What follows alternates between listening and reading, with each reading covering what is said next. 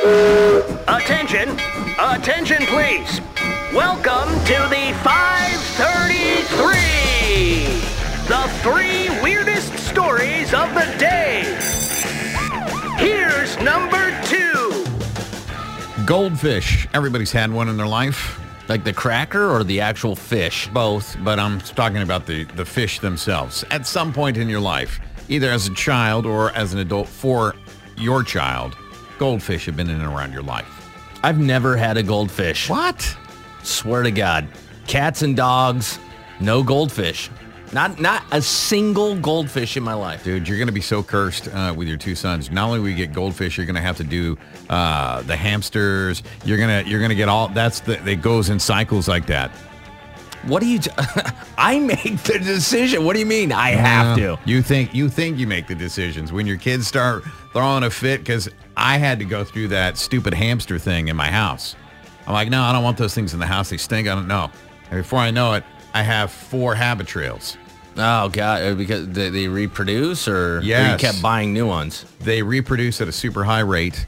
And then my sons decided to connect all the bedrooms with extra tubes. They took their allowance money. They bought it themselves. I mean, so the hamsters had tubes all through your house? Yes. Okay. You let that happen. I'm a good dad. I'm a good dad. It was a learning experience. It was disgusting. And I'll tell you. Your house was overtaken by hamsters. It was. I'll tell you what ended it. So in my house. A cat? No, in my house. This is awful, man. In my house, we had one of those vacuums that are in the house, right? Central vac. So you just plug a hose into the wall and there's vacuum there. Oh, no. Yeah, my kids started shooting them through the house. And then they'd go pick them up out in the garage. Wow. Oh, they survive. But they're so spun out. Did any of your kids grow up to be serial killers? No, they did. I know. It sounds horrible. They're launching hamsters through a potato gun. Like, dude, that's exactly what it was like. These things that come out like they were just drunk, man. They're stumbling all over the place. I'm like, that is animal cruelty. Well, they're not drunk. They probably just had about 13 heart attacks while they were flying through the air. No, they're not flying through the air. They're just in a tube inside the wall, man. But what they do, they put them inside of a little egg. They have these eggs that the hamster can So wait stroll. a minute. I mean, this is like the bank tube. Yes, that's exactly what it's like. And they have this little tube. It was like a hamster roller coaster. It's like Mario Brothers yes. when they go down. It was really, really not a good thing, but I found it as an opportunity to get rid of those stinky damn hamsters out of my house. We digress, though. Goldfish. Oh, yeah. Turns out that they're really, really great drivers. Goldfish are great drivers. Okay, how did they know that? You know, scientists are always doing stuff to try to figure out how they can take animals and do things with them and try to turn them into spies and stuff.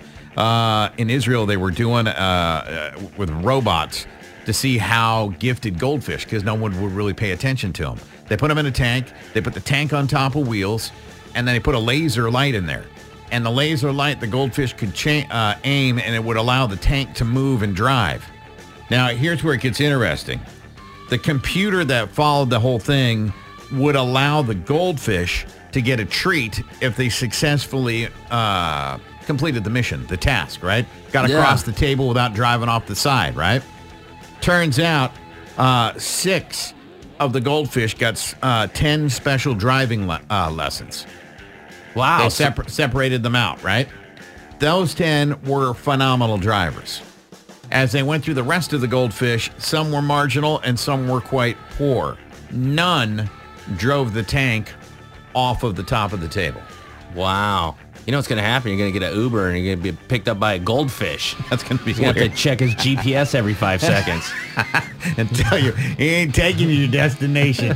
No way, man. You're off by a couple of miles. A blind date nightmare after Van Halen.